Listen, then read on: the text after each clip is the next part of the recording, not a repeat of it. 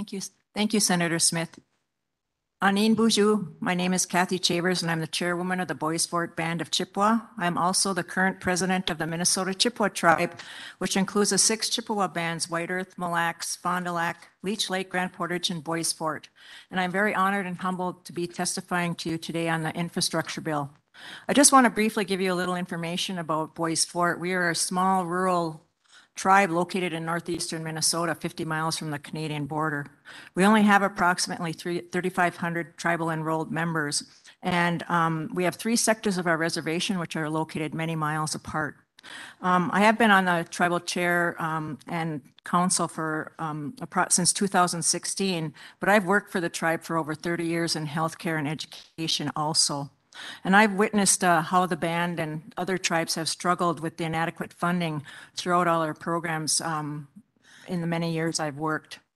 I guess I would like to talk about the flexibility and the ability to have the,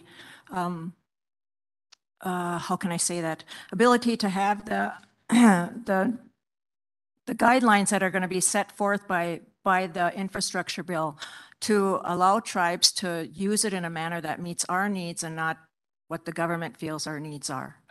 The reason being is right now we have a sewer system at what is one of our communities, Indian Point, that we want to pipe underneath the lake to put our sewer system into the City of Orr sewer system.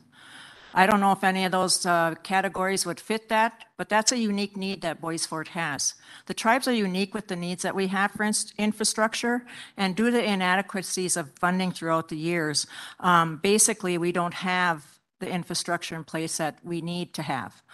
We have individual septic systems that need upgrade. We have a community where 20 to 30 of our drain fields are failing, but we don't have funding to fix them.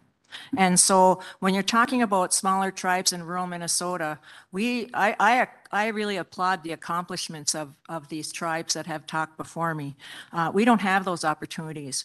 We have critical needs at Bois Forte because we don't have the data for applying for grants. We don't have the staff.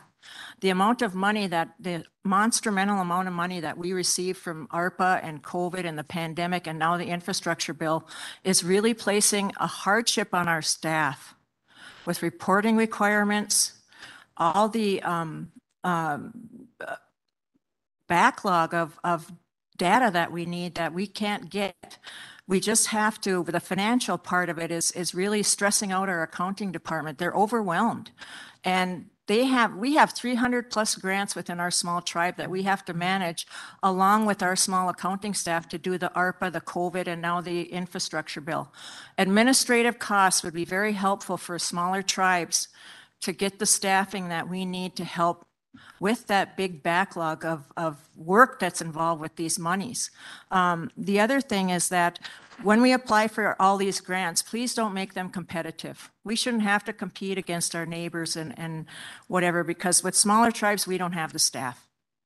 People wear many hats at small tribes.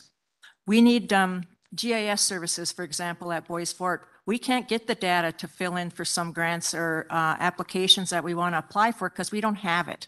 It's very expensive. We're very remote. We're not near a city. We're 65 miles from a city. And so water and sewer, we also have ponds that need to be expanded. In order to get more housing, which is such a lack of housing in northeastern Minnesota, we need more infrastructure, more water and sewer put in, but our ponds also need to be expanded. And IHS has their SDS list, but their funding is inadequate to meet that need. They help us so much with so little money, but they need a lot more to even get us to where we can actually manage our own programs and help our people out. It takes many years to get the need on the SDS list through IHS to even get us to where we need to be today. Climate resiliency, because Bois Forte is so small, we don't even have a program that deals with climate resiliency. We don't have the staff. We don't have we need an updated water quality lab. We have the best wild rice in the world. And our dam is in the process of failing. If we lose our dam, we lose our lake, it'll drain our lake, we'll lose our rice, and there'll never be net like wild rice again. Our fish ladders are not working. We declared a state of emergency on our dam. The waters have flooded up north in northeastern Minnesota. Last year was a drought. So it's Mother Nature plays her many courses with us, but we need a lot. Small tribes need a lot. Rural tribes need a lot. Our roads are inadequate. We need equipment. Sometimes we can't purchase equipment. We need a grader for our reservation roads so our tribal members can go hunting and gathering in the woods for their traditional medicines and berries. And we just need adequate funding and resources to deal with climate change and resiliency. How is it impacting our wild rice? How do we do that? Workforce is another industry that is really affecting the tribes. We can't recruit any staff in rural Minnesota. We can't compete with the outside world. We can't. We just cannot get the adequate people that we need to run our programs. We need change. So what I'd like to say in my testimony today is that some of the items that I just listed are some inadequacies we have at Bois Forte. And I've tried to list some of the important ones like GIS or dam and whatever, but we really need the flexibility, and we also need a formula that will work for all tribes. Bois Forte just acquired 28,000 additional lands in the past 2 weeks from the Potlatch-Deltic Corporation. We're a timber industry up north. We have lots of trees and mosquitoes, huge mosquitoes.